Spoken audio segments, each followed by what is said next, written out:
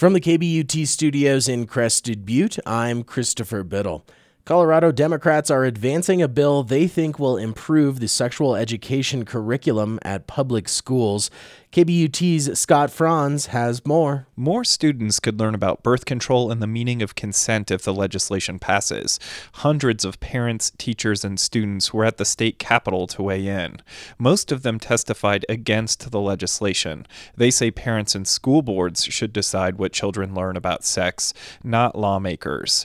Republican Representative Mark Catlin of Montrose voted against the bill after more than 9 hours of testimony. We need to be asking the public what they think needs to be taught, not telling them what will be taught.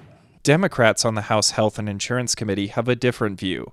Representative Yadira Caraveo is a sponsor of the bill. The overwhelming majority of the young people who came to speak to us tonight said that the sexual education in their schools is lacking. The bill is now headed to an appropriations committee for review. From the state capitol, I'm Scott Franz.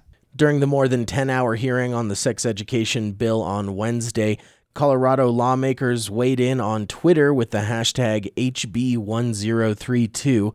Freshman Representative Julie McCluskey, who sits on the House Education Committee and represents Crested Butte as part of House District 61, said on Twitter that she was, quote, saddened by the level of anti-LGBTQ sentiment shared in testimony.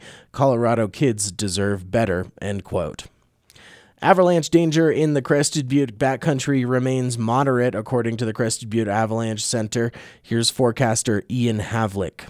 While natural activity has tapered over the past week, human-triggered avalanches and close calls have been reported within the last 48 hours. That includes a slide on the south side of Mount Baldy yesterday in which one skier was partially buried.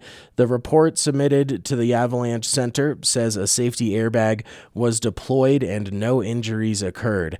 The Avalanche Center warns that predicting avalanche activity right now can be difficult. With multiple persistent weak layers at different depths requiring different sensitivities to triggering, the snowpack is complicated. Recent avalanche activity has surprised longtime locals and avalanche professionals alike. For more information, you can go to cbavalanchecenter.org. This is KBUT. Another Colorado Democrat is launching a bid to unseat U.S. Senator Cory Gardner. As KBUT's Scott Franz reports, the latest candidate has more name recognition than the other Democrats in the race. Mike Johnston is a former state senator and high school teacher. He finished third in the primary race for Colorado governor last year.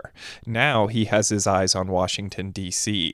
He's trying to link Gardner to President Trump, who currently has a low approval rating.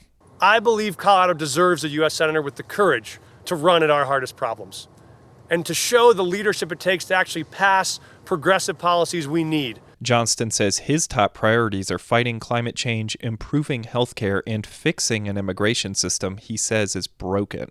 He is the fifth Democrat to announce a bid against Gardner. The National Republican Senatorial Committee is trying to paint Johnston as a, quote, B-teamer.